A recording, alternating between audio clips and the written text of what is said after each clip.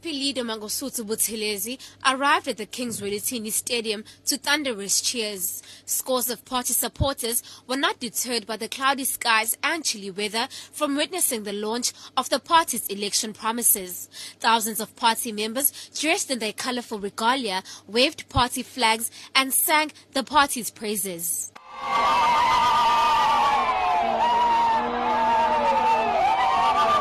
The veteran IFP leader warned supporters about party members who have opted to contest the elections as independent candidates. At least 99 independent candidates are contesting the elections in KwaZulu-Natal.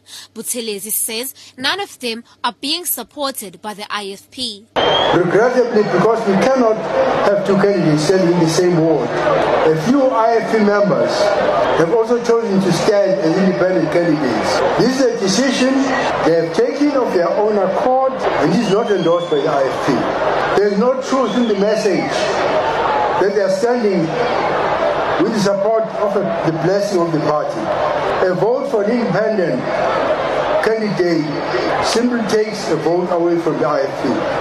I therefore urge you, comrades, not to vote for independent candidates. Buthelezi also spoke of the challenges facing the country, including inequality, lack of jobs, and the slow pace of service delivery in some areas. He attributed the slow pace and backlog in service delivery to corruption and mismanagement of funds in municipalities. Buthelezi told party supporters that 210 million rand earmarked for municipal infrastructure development had to be returned to the National Treasury after some municipalities in KwaZulu-Natal failed to use the funding. Good governance begins in municipalities. This is where your voice is heard and your service delivery needs are met. Thus, it's not just about corruption, mismanagement and wasteful expenditure.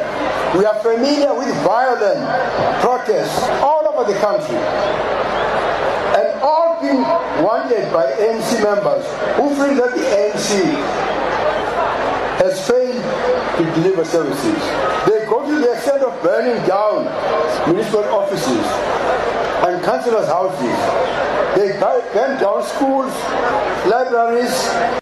Buthelezi's deputy Umlazi Buthelezi says they have fielded candidates with integrity for the upcoming municipal elections. The party has 3,000 candidates across the country with the exception of the Northern Cape. The process of candidate selection has been such a hectic process as far as IFP is concerned, but we have tried to make sure that we select people of integrity, people who are honest, and people who will serve the cause of people, not anyone. So the candidates that will be presenting are the people whom the South Africa actually need at this point in time. The IFP president also took a pledge committing himself to personally ensuring that party councillors abide by the pledge they have taken. I'm Skhangiwe Mthiyane in Durban.